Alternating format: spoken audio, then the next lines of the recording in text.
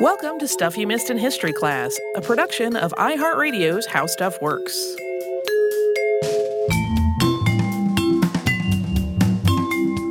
Hello and welcome to the podcast. I'm Holly Fry. And I'm Tracy V. Wilson.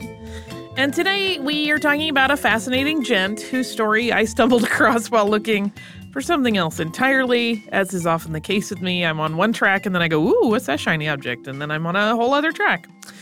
He's very complicated and complex to look at and kind of figure out who he was.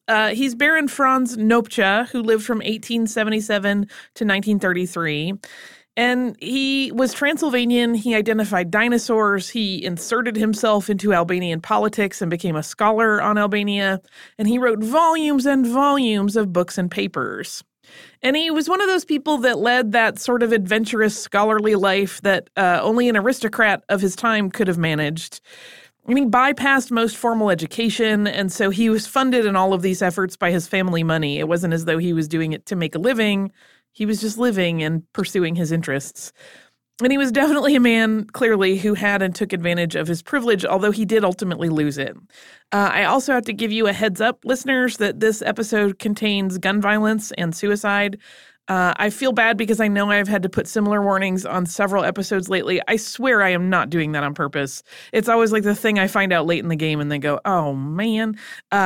But that is near the end, so if you would like to listen to most of the show but maybe not get that, you can tap out if you just leave after our second ad break, because it comes after that. So if you just missed that last segment, you won't get any of that. So he was born on May 3rd, 1877 in Sechel, Transylvania, which is now the city of Deva, Romania. At the time, this was all part of the Austro-Hungarian Empire. And as Holly noted earlier, his family was wealthy. His mother, Mathilde, was from an aristocratic family. His father, Alexius, was the vice director of the Hungarian Royal Opera. Franz was the first of 3 children for the two of them. And as children of a pretty wealthy family, he and his siblings were well educated. They all spoke multiple languages. And the family wasn't just wealthy, but also very well connected. His uncle was well known in the court of Austria and was a favorite of Empress Elizabeth. And that connection was pretty helpful, maybe even pivotal in Franz's life. And when Franz was still a teenager, his sister brought him something that would shift his life significantly, because it sparked what has often been called an obsession on Franz's part. Ilona, the sister, had found some sort of animal skull on a riverbank while she had been out for a walk, and she thought her older brother might help her figure out what it was.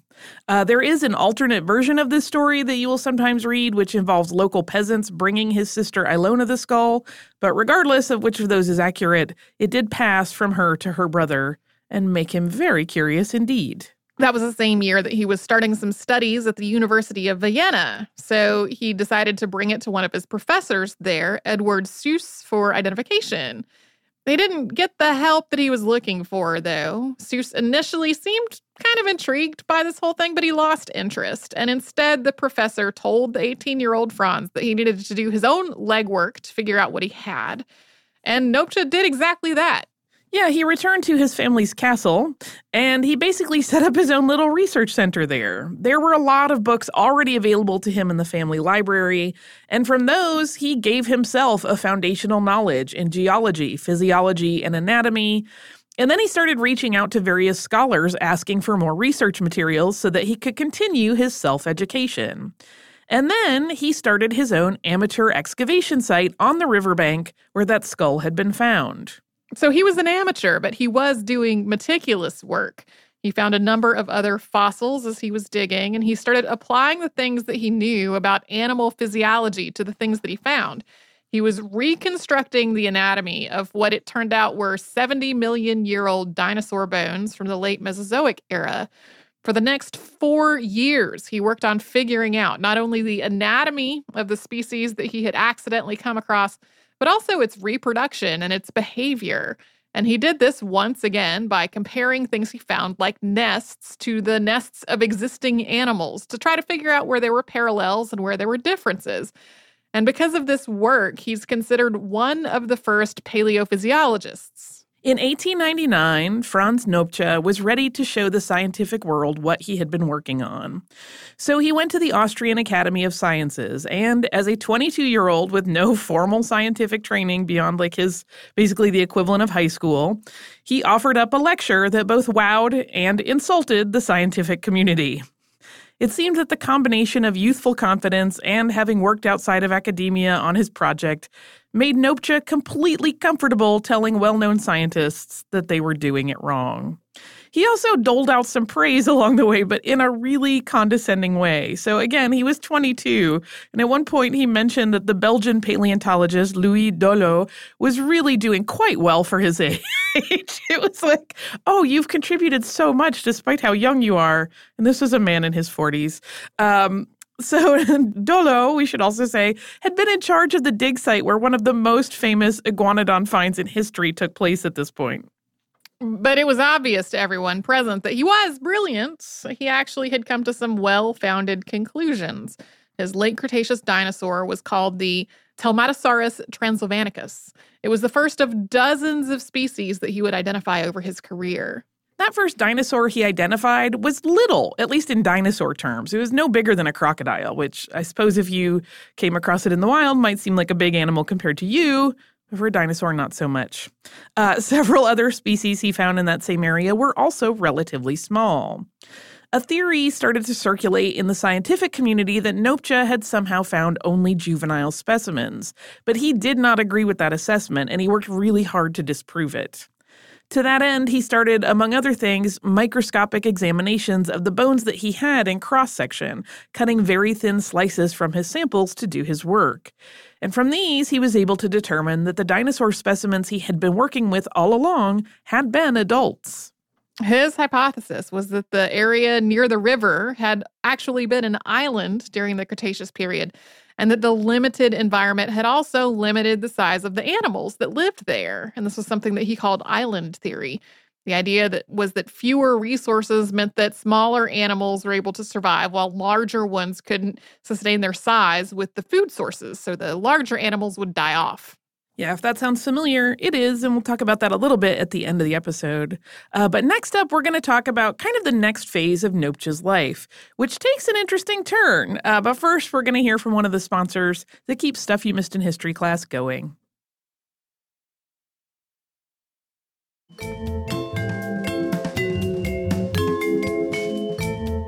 In his early 20s, Franz Nopcsa was making waves in paleontology, but he was also shifting his scientific curiosity to other subjects during this time. He wasn't abandoning dinosaurs, but he was just becoming interested in other things as well. Specifically, he decided that he wanted to study the tribes of the Albanian mountains. And this was a subject he learned about from a Transylvanian count named Louis Draskovic that he was close with, and the two men may have been romantically involved, although that's not entirely clear. With money from his uncle, who was in the Austrian court, Franz mounted his first expedition into the mountains of Albania in 1903. Early on in this trip, he did some bird hunting and he shot several birds. This earned him a reputation as a good shot, and that helped him with some of his relationships with the locals. Although there was a lot of danger in this undertaking, including some attempts on his life. He and his uncle both kept this trip a secret from Franz's parents. Yeah, eventually, after he came back from the trip, they came clean, but they didn't really know that he was going off to do this. And this kind of trip, obviously, is something that he could not have done on his own had he not been from a wealthy family with an uncle willing to fund it. But that connection to his uncle and then his uncle's connection to the highest levels of power in Austria-Hungary at the time actually shifted his fortunes in a slightly unexpected way. Franz made numerous trips into Albania after 1903, and the funding for them eventually shifted from coming out of his uncle's pocket to coming from the empire itself, because Nopcsa had been recruited as a spy. The area where he was conducting his research trips was right between the Ottoman Empire and the Austro-Hungarian Empire, so it made sense to make his work, which involved mapping the area and studying the culture, into an official but secret effort on the part of the government. Yeah, this was obviously, we'll talk about it a little bit more, kind of a time of destabilization in that area. And so the Austria-Hungary authorities thought, hey, it would be really beneficial for us to know exactly what's going on in this stretch of land. And he's already making the map. So if we pay for these trips, maybe he can just share his notes with us. So that's what he did. And on one of these trips, Franz met a man in a mountain village named Bajazid Elmaz Doda, and he hired him to be his personal secretary. The two men were very close. They were together the rest of their lives, and they probably were romantically involved. Nopcsa named one of his discoveries, an Upper Cretaceous turtle species that he discovered after Bajazid, and he once wrote of Doda that, quote, he was the only person who has truly loved me. We should really not play down the important role that Bajazid Doda made. He was a scholar in his own right, and from the time they met until their far too early end, which we will get to later, Nopcsa and Doda traveled together. And while Bajazid was supporting the aristocrat's work, he was also photographing and documenting the culture of the Muslim people of the Upper Reka Valley. He wrote several books about the Albanian people, and this was a time of great instability in Albania. The Ottomans had ruled Albania off and on since the 15th century, and Doda was capturing in photographs and in words the isolation that Albanians felt as they were cut off from the rest of the world in this whole geopolitical maneuvering of the Ottoman Empire. Yeah, you can find some of his photographs online, and they're really quite striking. I mean, one, when you consider like where photography was at the time, they're already really, really interesting to look at. But he does a really nice job of just like capturing these moments in the lives of these people that are just trying to figure out their place in a world that is shifting around them very rapidly, but that they have very little say in. And they're quite beautiful, so I recommend them. During a trip in 1907, Franz and Bajazid found themselves in a rather precarious situation. They had been sent to the home of a man named Mustafa Lita in the mountains of Dibra on the advice of an abbot that they had met. Mustafa Lita was a bandit of some renown, described by Nopcsa in his memoir as, quote, one of the most dastardly robbers of Dibra in all of Turkey at the time. And despite that reputation, the two men did indeed set out to meet him at his home. They were welcomed, and they stayed for several days as guests. And at first, they were sort of delayed from leaving because of bad weather. But then as the weather cleared up, Mustafa Lita kept coming up with other reasons to keep them there. He finally told them that they were his prisoners. He was demanding 10,000 Turkish pounds as a ransom for their return, and another 10,000 if any of the dwellings of his people were damaged in any kind of a rescue attempt. At one point, Mustafa Lita attempted to bribe Bajazid to assist him in this whole plan by offering him 2,000 pounds to betray his friend. And Bajazid turned this down. Yeah, he basically went back and told Franz, like, you'll never guess what he just did. Told him the whole story, and there were no secrets between them. Then Mustafa Lita and the Baron, Franz Nopcsa, discussed the situation. And Nopcsa kind of made a deal, and he was given 5 days to decide who they should contact to get the ransom money. During that time, he did manage to get a message out to the abbot who had sent him to the robber, and he told the abbot to send, quote, 500 armed men or opium and 20 men. Nopcsa also discussed the matter with one of Mustafa Lita's attendants, a man named Dalip, who was displeased that their guests were being betrayed. So he thought Dalip might be on his side. And Dalip also wanted to work this situation to his own advantage and benefit. According to Nopcsa's memoirs, he and Dalip discussed 3 possible ways this whole situation could go. Quote, one was that Mustafa Lita would demand his 10,000 pounds. My Albanian friends and Turkish troops would arrive, Lita's family lineage would be dishonored, and everyone would be massacred. The second possibility was that Mustafa Lita would demand a bimbashlik position for my release. In this case, I would try to calm down my friends and would endeavor to keep Turkish troops out of Kalis and negotiate with the authorities. The end result in this event was unclear. The third variant was that Mustafa Lita would take me to Prizren and turn me in as a spy.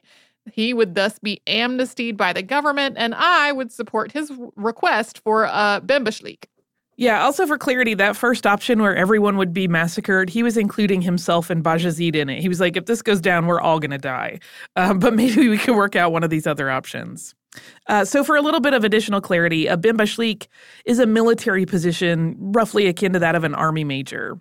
Dalip agreed to take these three possible scenarios to Mustafa Lita to consider. And even as they negotiated after this with Mustafa Lita and his men, Franz, Nopcsa, and Bajazid Doda were making backup plans in case the talks broke down, including hiding a razor under a rug with the intention of killing a guard and escaping out the window using sheets and carpets to shimmy down from the high floor. So upon hearing these three options, at first, Mustafa Lita told his captives that he had captured them basically as a joke to see if they were weak, and he said that they could go free. But Nopcsa thought that this was a trap, and he did not accept the offer. The Baron once again offered to campaign for the robber to get his military position if he would turn him over to the Turkish government as a spy, and Mustafa Lita agreed. So as they rode into the city of Prizren, Mustafa Lita claimed that he had found Nopcsa in disguise as a local man along the trail and had captured this spy to bring him to the proper authorities. Nopcsa was put into a prison cell, which he had been counting on to separate him from his captor. And meanwhile, Bajazid was also taken to Prizren, but was released per the terms of their agreement. And he was able to get a note written by Nopcsa to the consulate there, and then the consulate sent help. Before long, this whole affair was over. Mustafa Lita realized that he had been outsmarted and headed back to his own territory. Bajazid's father had gotten word of the kidnapping and had shown up with a small army of men planning to kill Mustafa Lita, but his son and Nopcsa convinced him that he and his men could stand down. During their travels, Franz became well known in the various areas they visited. He built up connections and friendships there, and he became fluent in several different Albanian dialects. He became so invested in the fate of Albania that he supported the idea of a rebellion against the Young Turks, and he actually saw himself as the Albanians' potential leader in such a war effort. There is obviously a little bit of a white savior complex in play there, but he also felt he knew more about warfare and the people they might be meeting than anybody else. In 1913, the Albanian Congress of Trieste was organized from February 27th to March 6th. Delegates from the various tribes of Albania came to discuss their future as an independent nation and to petition the great powers to recognize their status.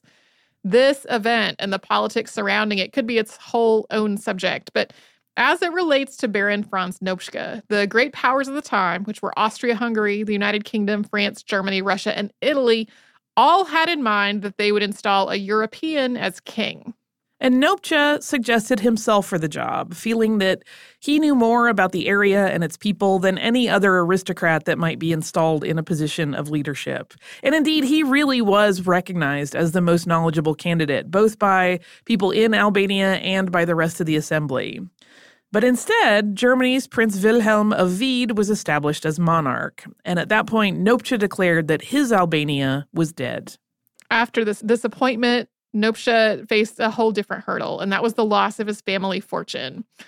During World War I, he had resumed his spy work for Austria-Hungary, and he had run guns to northern Albanian tribes. He had even headed up an Albanian division, but he was often really frustrated at how the government was handling things like occupation of Albanian territories. The Austro-Hungarian Empire collapsed in 1918, and Nopcsa's homeland became part of Romania. With that point, his family estate was no longer his property. And we're going to talk about the last part of Franz Nopcsa's life in a moment, but first we will take another quick sponsor break.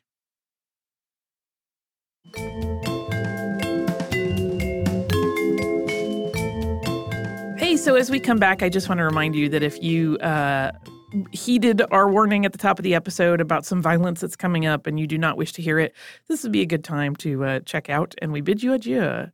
But getting back to Franz Nopcsa, while paleontology was becoming a more established science at this point, as a self-taught scientist with a reputation for being kind of eccentric and even rude, it was pretty difficult for the Baron, who at this point, you remember, had lost his fortune, to make connections into the field that he had in some ways helped to pioneer. In April 1925, Nopcsa was offered the position of director at the Royal Hungarian Institute of Geology. He worked there until November 1928. He reorganized the institute, which was a move that was seen as a success, but he was never really happy there, and his health was suffering. At one point, he was in bed for an entire year. He wrote extensively in his 3 years with the institute, though. He covered paleontology, geography, and ethnology, along with other subjects. In total, he wrote almost 200 different works, and roughly a quarter of them were about Albania and its people. And Nopcsa's health continued to decline. In 1928, he gave the opening remarks at a Paleontological Society conference that he had invited to come to Budapest, but he was so weak at that point that he had to give his lecture from a wheelchair. And in his mind, he believed that his career was basically over and that his lecture would likely be his last work. It was not. He continued to write a great deal in the next several years, but he resigned from his job just a few months later, and he and Bajazid first took a motorcycle tour of Europe, starting in Italy, until they ran out of money, and then they moved to Vienna. On April 26, 1933, Franz Nopcsa was living in an apartment in Vienna with Bajazid Doda, and they had been living there together since he retired from his job at the Geological Institute. And that day, while Bajazid was asleep, Nopcsa sent the housekeeper away on an errand, and then he shot his sleeping companion and then himself, killing both of them. And Nopcsa, this was clearly something he had been planning to do because he left behind a lot of envelopes for people like lawyers and whatnot, but he also left behind a note for the police, and it read, quote, "The motive for my suicide is a nervous breakdown. The reason that I shot my longtime friend and secretary, Mr. Bajazid Elmaz Doda, in his sleep without his suspecting is that I do not wish to leave him behind sick, in misery, and without a penny, because he would have suffered too much. I wish to be cremated." This entire incident was described in detail in Vienna's New Free Press, all the way down to autopsy details and Nopcsa's note. And it ran under the unfortunate and sensational headline, quote, "Bloody drama in the Singerstrasse. Scholar commits murder and suicide." Quickly, a lot of the scholarly work that Nopcsa and Doda had done was eclipsed by the dramatic story of their death. And the two men were actually buried across the street from one another. Doda was buried in a Muslim section of one of Vienna's cemeteries, and Nopcsa's cremated remains were interred in a vault. And their burials were coordinated so that the two were placed in their final resting places at exactly the same time. While Nopcsa had left a list of his unpublished work with a colleague named Norbert Jokel, along with instructions about who to contact to have them published, that publication didn't happen. Initially, there were financial issues, and Jokel held on to the works but was killed by Nazis in the early 1940s. The remaining manuscripts are in the Austrian National Library, but some of what's believed to have been his most comprehensive writing on Albania has been lost. Yeah, a lot of his fossil work was actually retained because before his death, he had sold a lot of it to, I think, the British Museum. So it's still intact, most of that research. But a lot of his Albanian work that people think is probably some of the most important is completely MIA. We have no idea where it ended up. Throughout his life, the passionate and obsessive Franz Nopcsa had dealt with health issues, which are a little bit nebulous in terms of what we actually know about them. He was prolific in his work, but his efforts were often interrupted throughout his life by what he called shattered nerves. And his mother told people at various times, even when he was an adult, like she would kind of write notes to excuse him from things, saying that he had a recurring illness, but she never really gave details about them. Even in his own memoirs, he doesn't really detail his personal thoughts or feelings. It's all kind of like, here are the things that happened, but he doesn't really discuss the personal aspects of those experiences at all. As a consequence, it's still something of a struggle for historians to really get a sense of what Nopcsa was like as a person. Even his colleagues at the time described him as enigmatic and hard to read. He was really passionate about his work, and he could be generous with his research. He didn't seem like he was seeking fame, but he did think he was way ahead of most other people. And he was prone to mood swings, which could make him very unkind to the people around him. Yeah, there have been a lot of theories put forth about what exactly was his problem in terms of mental health, but those are always tricky, as we've discussed many times on the show. Like, to diagnose somebody postmortem is a whole messy thing, particularly for someone who's just doing a casual assessment from a historical standpoint rather than someone who's actually trained in psychology. But in a paper on Nopcsa's work written by David B. Weishampel and Wolf Ernst Reif, the writers make a really nice point about how privilege and a lack of formal education kind of robbed Nopcsa of his ability to turn a critical eye to his own work and perhaps consequently learn to moderate his behavior. They wrote, quote, "Yet to characterize Nopcsa as arrogant is to overlook the obvious problem of combining in one person a high level of intelligence and creativity not often tempered with the ability of self-criticism. Nopcsa's studies in tectonic geology, evolutionary biology, paleobiogeography, and sexual dimorphism prove his ability to intelligently discover problems and solve them in remarkable ways. The inability to criticize his own work acted both against and for Nopcsa. Against because of outlandish and easily falsified ideas, which he presented on paper, and for because he excelled at assembling disparate ideas into new frameworks. A lot of his ideas that were met with skepticism while he was living have come to be pretty widely accepted in the years since his death. For example, his idea that the area known as Hatzig had been an island during the Cretaceous period has been supported by additional research over the years. His island theory about limited resources causing dwarfism in species is now known as the island rule, although it's credited in its more formally detailed form as Foster's rule, which is named for a biologist J. Bristol Foster, who wrote a paper establishing the idea in 1964. And Sachel Castle, the family home of Franz Nopcsa, has fallen into ruin, and it has, through historical conservation efforts, been placed on a list of cultural heritage sites in Romania with the intent that the government will provide financial support for restoration and upkeep, although those funds have actually been slow to materialize, so it is still in a pretty sad state of disrepair at this point. Do you have some listener mail to take us out today? I do, and it is not sad or scary at all. It is from our listener, David, and I thought it would be fun to do a fun email after what is kind of a sad end to an interesting life. He writes, "Hi, ladies, I finally had to email you. Not because I have some great moment to share or some additional point to add to one of your great episodes, though someday I hope I get that chance. I am now one of your listeners who have listened to the entire library. Is there a club for this?" The sad thing about doing that is now I have to wait for the next episode. I spent the last 2 years listening to your podcast only. I guess I can now add some more. The others will be happy. I look forward to maybe seeing one of your live shows when the opportunity arises. I hope you do too.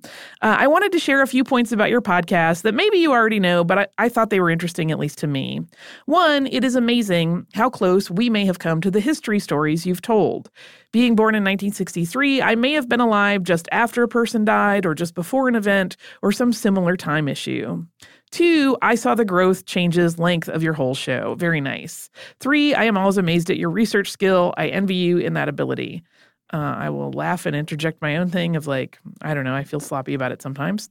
4, I love your effort to show people the history of some political issues, especially after this past presidential election. It's amazing as to how similar some issues have been throughout history: racism, religion, sexism, etc. I really hope your podcast opens some eyes, but either way, I appreciate it.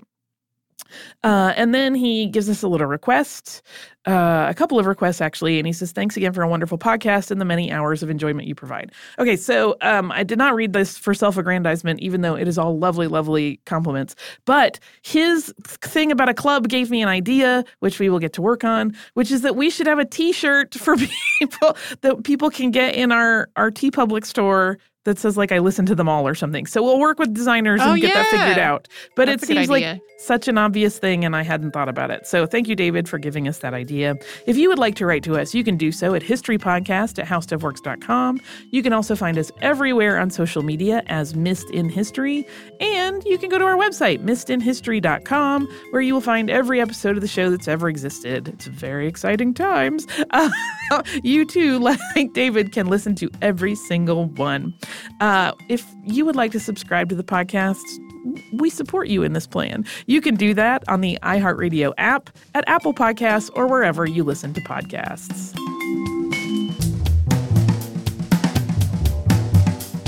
Stuff You Missed in History Class is a production of iHeartRadio's How Stuff Works. For more podcasts from iHeartRadio, visit the iHeartRadio app, Apple Podcasts, or wherever you listen to your favorite shows.